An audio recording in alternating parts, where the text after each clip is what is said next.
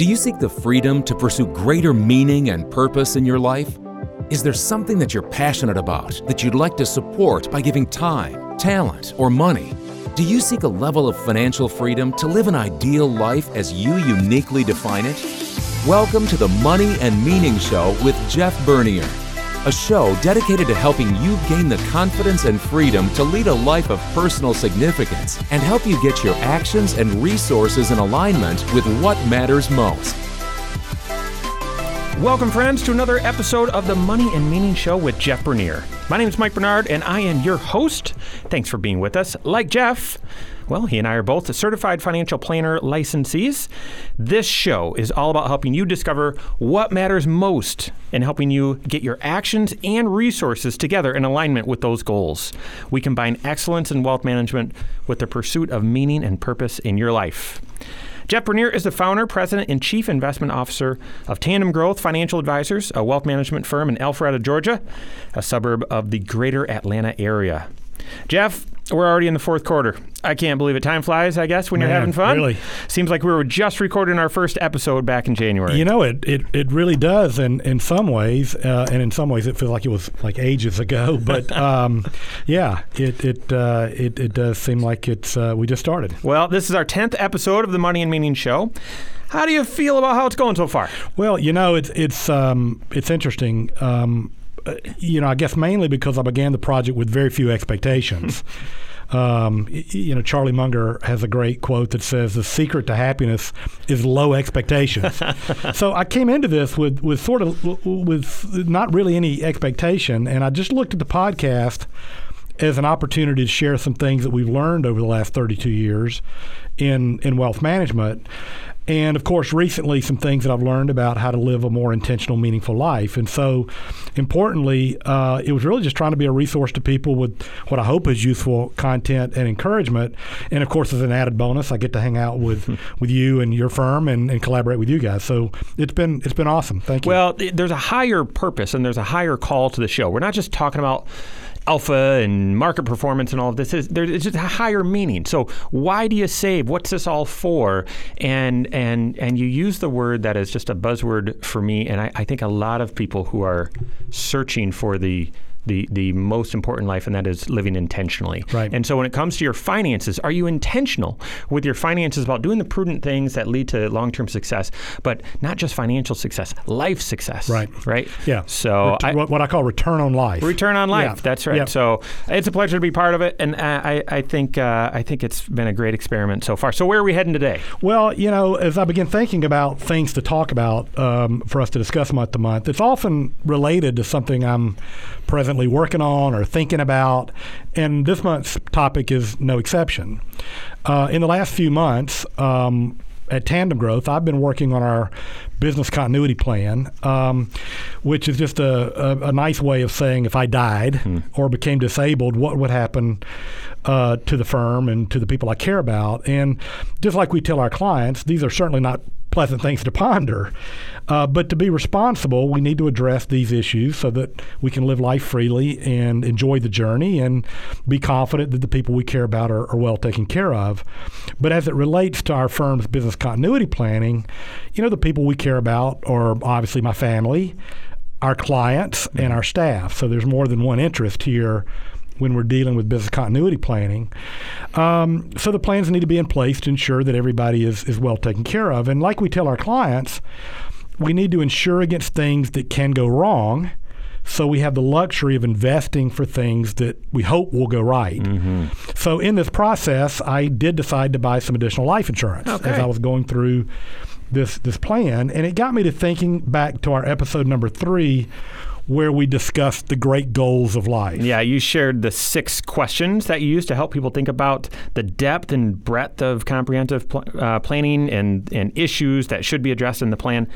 I think you suggested that even, you know, each one of those questions could be a full show. That's right. Yeah, and so maybe we will do that. But that's what I like to talk about today, is to basically take that first question and dig a bit deeper. All right. So I know it's a deep question, but what is remind us, what's that first question? Yeah. So the first question was, do you know exactly what would happen to your family if you died tonight. Yeah, that is uncomfortable. Stops you in your tracks. Yes, it is. It is very uncomfortable. And like I said, nobody really wants to sit around and talk about death. But like we also said, it's necessary to address these things in order to live with freedom and not worry about the people we love. And so, again, as I was updating this business continuity plan, that's essentially what I was asking, except I was asking in the context of not just my family, but, again, as I mentioned, in terms of the team, the clients. So from a financial planning perspective, this is very emotional, but how, for our listeners, how do you address this? Well, again, addressing this issue really involves one of the 6 major areas of wealth management, which I call risk management. I think other firms call it protection planning. We call it protection planning. Same thing. Yeah. So while risk management and protection planning can address a whole range of perils, things that can go wrong that need to be insured against or protected against, today I want to talk specifically about life insurance. So when you ask this big, bold question, it could involve broader things in terms of what would happen to your family. And so, so are you focusing on the financial impact or the bigger picture? Yeah, today I just really want to focus on the financial impact. Okay. So today it's really about life insurance, and life insurance can be a confusing subject, and depending on past experiences with insurance or the incentives that insurance agents might have, it can also be a subject where people have really strong beliefs or philosophies. Yeah, I look forward to getting into that with you. So, okay, what are some of your underlying principles or beliefs in terms of life insurance? Yeah, so I guess I first of all need to remind the audience that I am not an insurance expert. I'll also emphasize that as we build these risk management plans in the context of a comprehensive holistic wealth management plan, we want to collaborate with high-quality insurance professionals and estate planning attorneys and so forth to bring the technical expertise to the table if needed. Sure. But what we can do in conjunction with some of this other counsel perhaps is we can evaluate the risk. We can evaluate the amount of coverage that's needed. We can help evaluate who should own a policy. We can evaluate who the beneficiary should be, and also we can evaluate the type of coverage. So in terms of principles, I normally just go back to the old financial planning pyramid that we learned very early in the career, where the bottom of the pyramid is, again, this protection planning or risk management planning, where you're evaluating the various perils, like, again, premature death, disability, your house burns down, you get sick, you get sued, just basic risk management planning. And so we're just not really serving our clients well if we don't address these things in the bottom of the pyramid. Yeah. Secondly, I just think about these various risks or perils, and you generally have 2 options. You can either insure against the risk, or you can absorb it or accept it, or I guess some combination of the two. So, any risk that you can self-insure and not upset the financial plan were the risk to materialize, self-insuring may be a rational thing to do in that case. So there's no reason to pay a premium to insure against something that you have the adequate capital to fund. I agree with all of that. What other foundational beliefs do you have around life insurance? Yeah, this is the part that's probably evolved over time. But today, at least in terms of a personal planning context, in other words, a non-business context, I believe primarily that life insurance plays one of 3 roles, or a combination, but these 3 primary purposes for life insurance. The first one is it's there to replace income in the event of death to survivors who depend on the insured's income. So income replacement. Yep. Provides income to replace income for someone that passes away. The second purpose is it's a way to make a levered gift. And the third purpose is to provide liquidity to avoid selling non-liquid assets or to preserve a special or unique property for future generations. And so the first one is the one that we deal with the most often, which is replacing income. Yeah. So if a client has not accumulated enough assets to provide the standard of living that's desired or to fund other goals like college for the family, life insurance is an effective way to close the gap until adequate assets have been accumulated. That's right. So in your practice, how do you determine how much life insurance is actually needed. Yeah, I guess I was fortunate. Early in my career, this was one of the early things that I learned or was taught. And I guess it was no coincidence that the firm that I worked with at the time was owned by an insurance company. So obviously they wanted us to know how to do this type of calculation. And so while some people use rules of thumbs, I really believe that's not the best way to solve for how much insurance you need. I agree. I'm actually pretty passionate about this, that a simple rule of thumb is not tailored to your specific situation if you believe in those 3 reasons that you mentioned. Bingo. Jeff. Yeah. Exactly. So I believe really the best way to solve for the appropriate amount is to do what's called a capital needs analysis. And so this begins with asking some additional broader questions around your goals. So it's very similar to funding your normal financial planning goals. So things like, in the event of death, how much income will your spouse need? Would you want to pay off debt so the survivor is debt-free? Is there a desire to fund college or other goals in the event of death? Do you have any specific legacy goals that are important, et cetera? So what you would do is you would identify these future cash flow goals, and you would apply a reasonable inflation rate on those goals to determine these future cash flows that will be required during the survivor's life. And you could use different inflation rates for different expenses depending upon inflation factors. For instance, education costs generally rise faster than general inflation in the economy, so you might use a different inflation rate for that.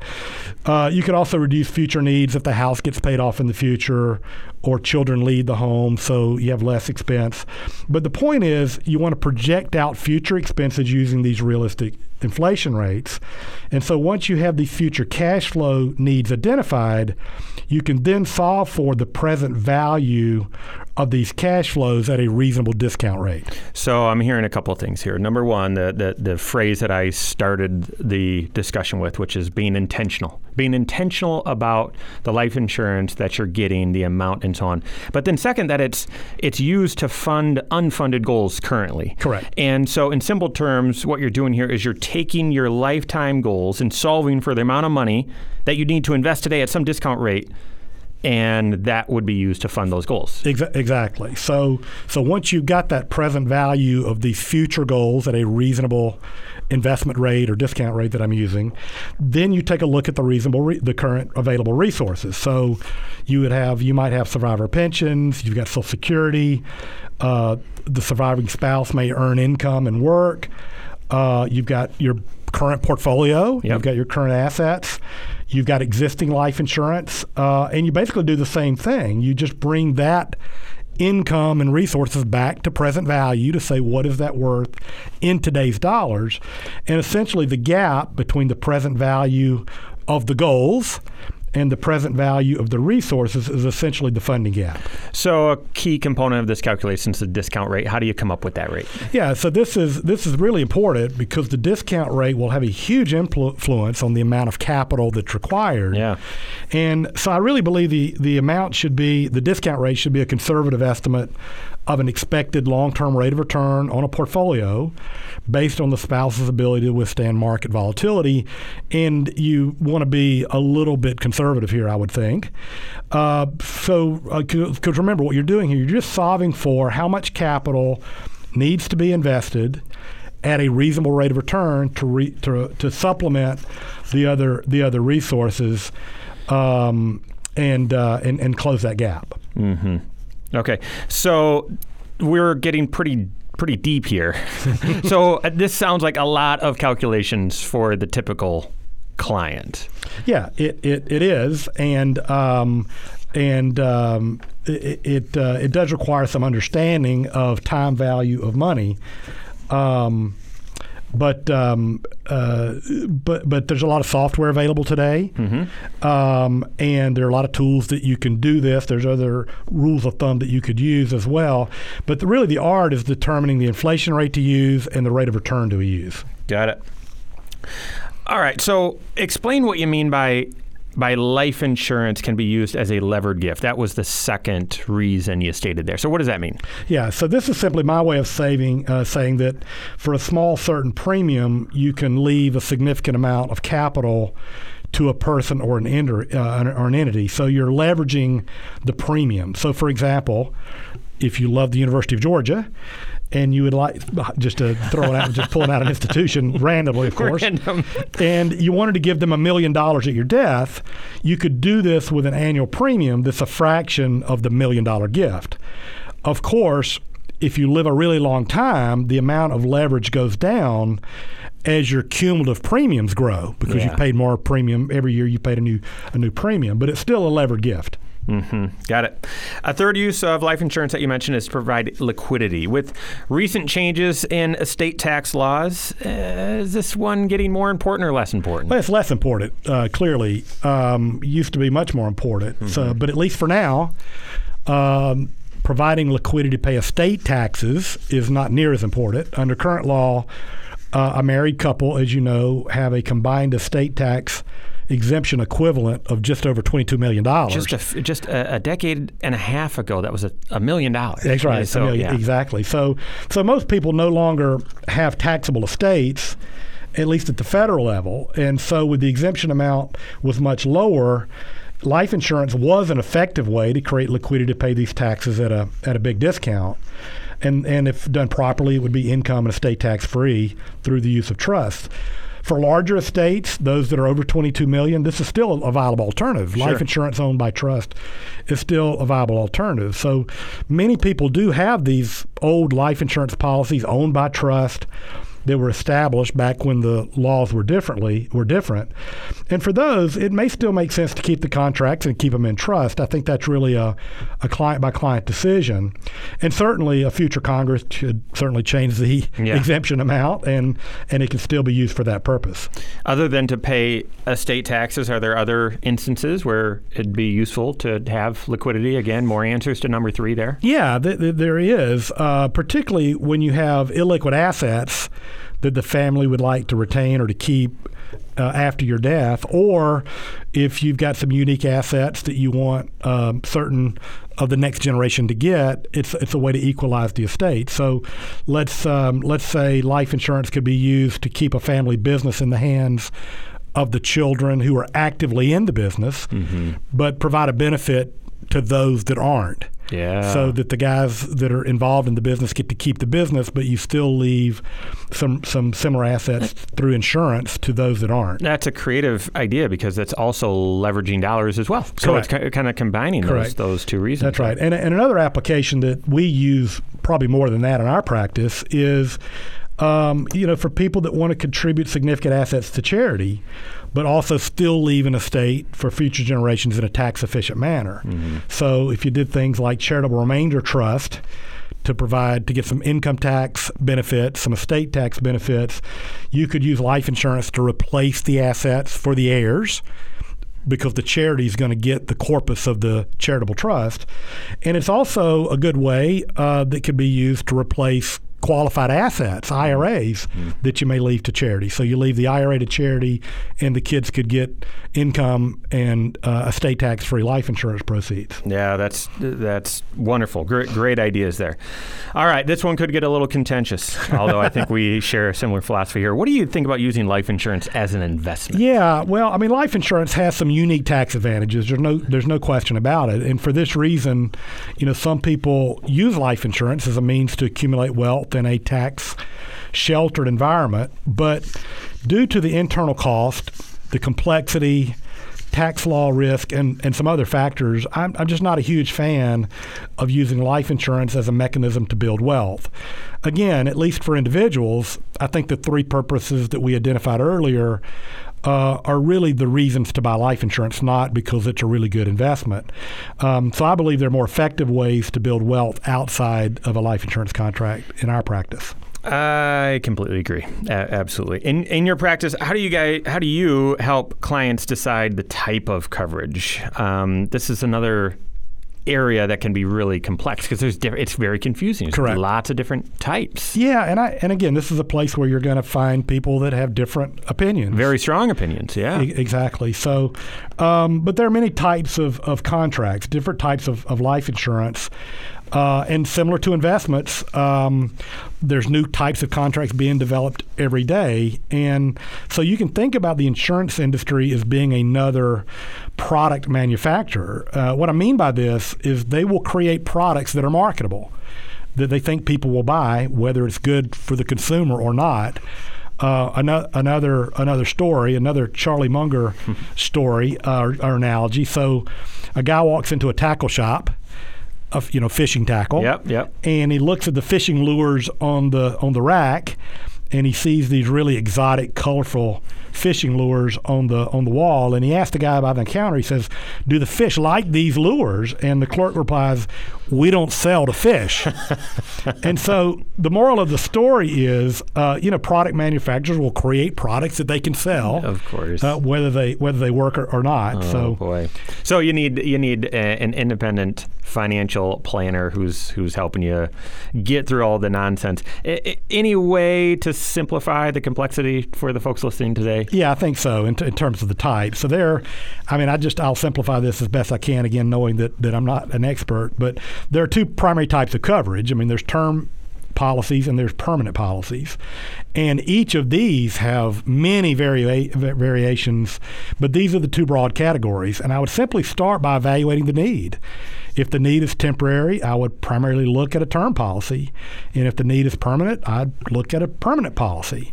I would completely agree, and I'd actually ask that you keep your own emotions, your own biases in check. I mean, these are tools. Correct. So you could expand on that analogy, and the fisherman can't look at some tools, some lures, and say, those are bad ones and these are good ones. They're just different tools. Different applications. Exactly. There you go. So yep.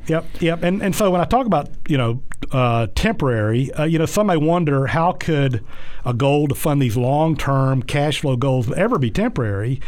But I think about it like this. I think about the typical client's goal is to accumulate enough wealth so that over time they're financially independent.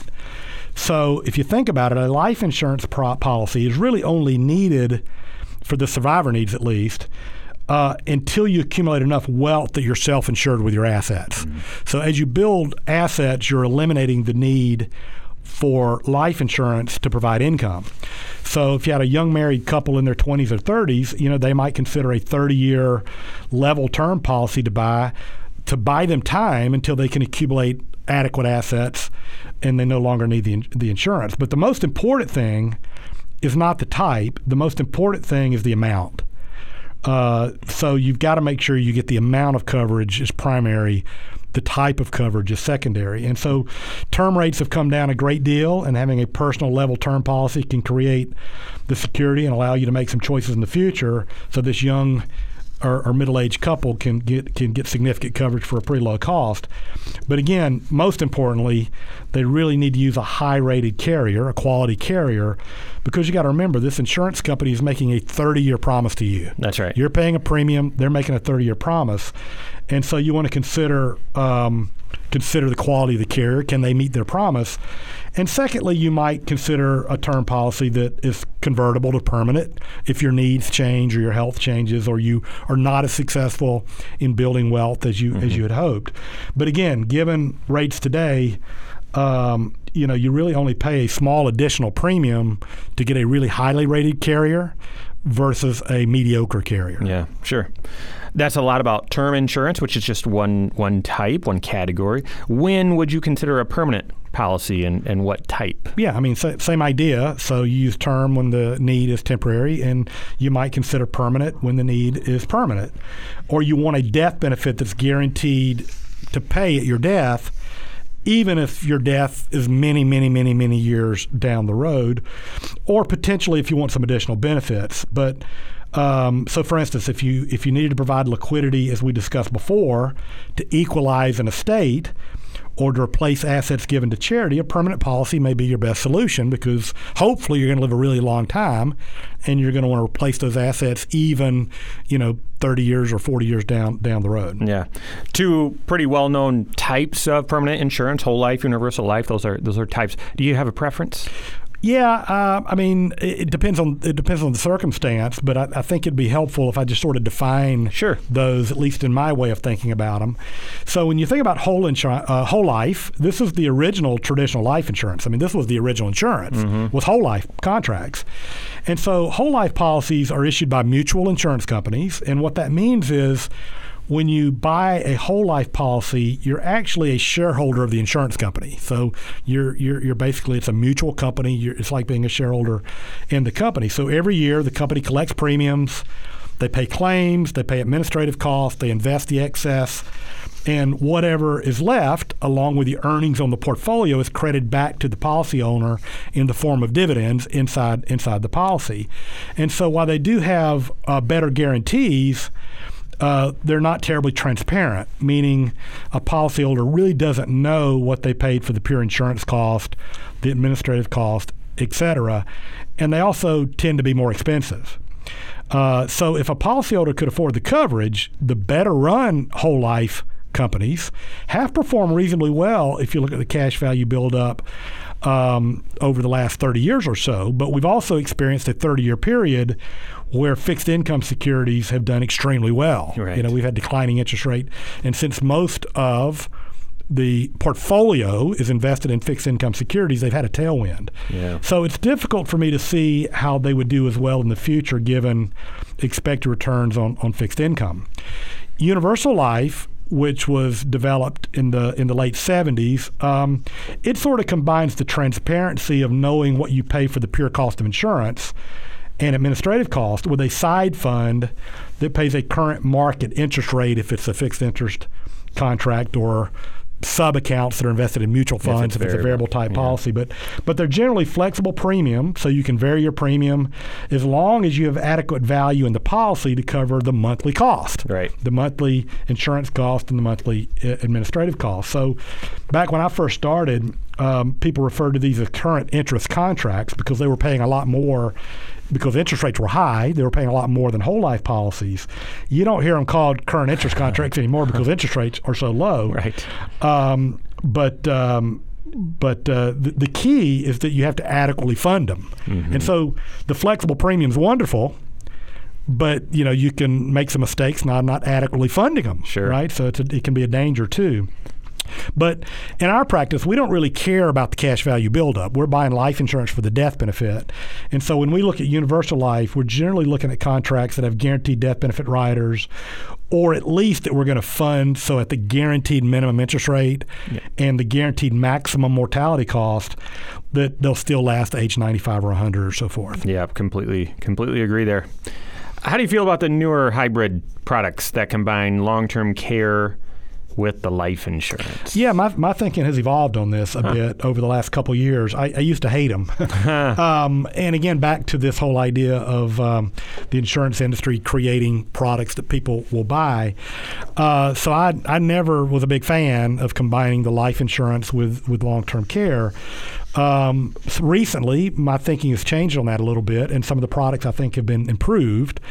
So particularly for clients that have these old contracts that they no longer need for survivor needs, converting them to a contract that pays a pays a long-term care benefit, I think is something to really consider, especially for that client that really, I can't get them to buy long-term care. Yeah. So if they've built up cash value in a older contract and they don't really need the survivor benefit anymore, it's really a good way to take those dollars and convert them to something they do need. Sure. Without them having to pay premium. And if you want some portion of your insurance portfolio to be permanent, right? For longer term needs, I think it's okay to do double duty if you understand the contract and you understand the cost. Yeah, I think they have a place as well. Yeah. And it's interesting. We talked about the flashy lures and so on. No, I think they have a place. This people with long-term care insurance, it provides a great benefit, but it's expensive. And some people look and say, I might not get anything out of that. And Right. so combining it with the life insurance That's correct. can really be helpful. Anything new that you've seen on types of life insurance or types of insurance? Yeah, and this is new that I've learned about, and largely because I was in this process. So something that's come about in the last couple of years is a new type of sort of interactive life insurance that rewards the policyholder for the insured for maintaining a healthy lifestyle. I know John Hancock just announced that they would add this feature to all their policies. Essentially, you can get reduced premiums if you're willing to report your health statistics on an ongoing basis to the insurer, and if you meet certain benchmarks. Oh my goodness, that's scary. Yeah, that's Big Brother, isn't it? I know there are certain people that will be very concerned about the insurance company knowing your ongoing health. So you can't lose your coverage, but you can get some additional benefits. And obviously, if you're the type of person that doesn't want to share your information, you would never consider these. But I did write a blog post about this for the October blog, and it was called "Do You Need a Nudge to Live a Longer, Healthier Life and Cut Your Life Insurance Premium?" And it talks about these new types of contracts. And if the audience would like to hear more about that, they can check it out on our webpage at tandemgrowth.com/blog. And actually, I decided to use one of these policies for this additional term insurance that I bought because I wanted a nudge. I wanted to, and again, I did a type of contract that had guarantees. Yep. So if I don't live a healthy lifestyle, my premium will not go up. Mm-hmm. But if I live a healthy lifestyle and I report some data periodically, it could give me a discount. So it just motivates me to continue to monitor my health and do those kind of things. I personally love it, but I'm assuming you may address this in the blog, Jeff. But I mean, ultimately, if you're going into that type of policy, you don't want to go in with the expectation, hey, I'm going to completely change my life. Now, if it provides that leadership and that direction and that works out, wonderful, and you should be rewarded with lower premiums. But I would assume you wouldn't want to buy it with that hope in mind. Yeah. Well, and if you think about the quality of the carriers too, I mean, you want to be insured by carriers who are insuring people that qualify. Absolutely. Because you want the insurer to be around. Yep. I remember, 30 years ago when they started doing, blood tests and all this for even smaller contracts, because of HIV. Yeah. And, people were upset they had to do blood tests. And I would say, well, you don't really want to be insured by a company that's not evaluating their risk because they may not be around. That's right. So you'll at least be in a pool of people that are paying attention to their health, perhaps. Yeah. Yeah. Well, we went deep pretty fast. That was a lot of information. Any final thoughts there, Jeff? Yeah, I just go back to my collaboration. So as I mentioned, collaborating with high quality insurance professionals can be really important, and especially if you're using one of these permanent policies that are flexible premium as you have changing interest rates. So it's important to monitor the policies to ensure they're performing on a regular basis and gonna, last long enough to pay a claim. So reviewing the annual statement, and if the policies are older, doing what's called a policy audit with either your financial planner or insurance professional would be really helpful. Oh, I definitely say doing it with your financial planner so you can see exactly and have the confidence that your risk management fits perfectly and in sync with your overall financial life. So wonderful stuff, Jeff. There you have it. Episode 10 is in the books. Another episode of the Money and Meaning Show with Jeff Bernier. Hope you found today's discussion helpful. And if you did, and you're looking for more content, you want to check out previous episodes or Jeff's blog, head over to tandemgrowth.com/perspectives. Thank you very much. Thank you for listening to the Money and Meaning Show with Jeff Bernier, a show dedicated to help you gain the confidence and freedom to lead a life of personal significance and help you get your actions and resources in alignment with what matters most. We would love to hear from you. If you have any questions for Jeff or Mike or comments on the show, feel free to reach out to us at moneyandmeaning@tandemgrowth.com, or you can find us on the web at www.tandemgrowth.com.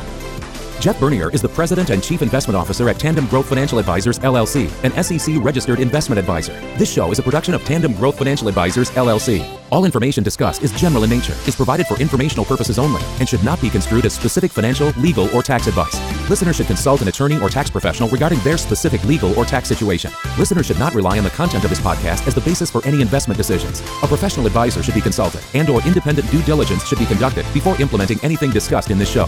While information presented is believed to be factual and up to date, Tandem Growth Financial Advisors LLC does not guarantee its accuracy, and it should not be regarded as a complete analysis of the subjects discussed. Tandem Growth Financial Advisors LLC does not make any representations or warranties as to the accuracy, timeliness, suitability, completeness, or relevance of any information prepared by any unaffiliated third party, such as guests on the podcast, and takes no responsibility for the same.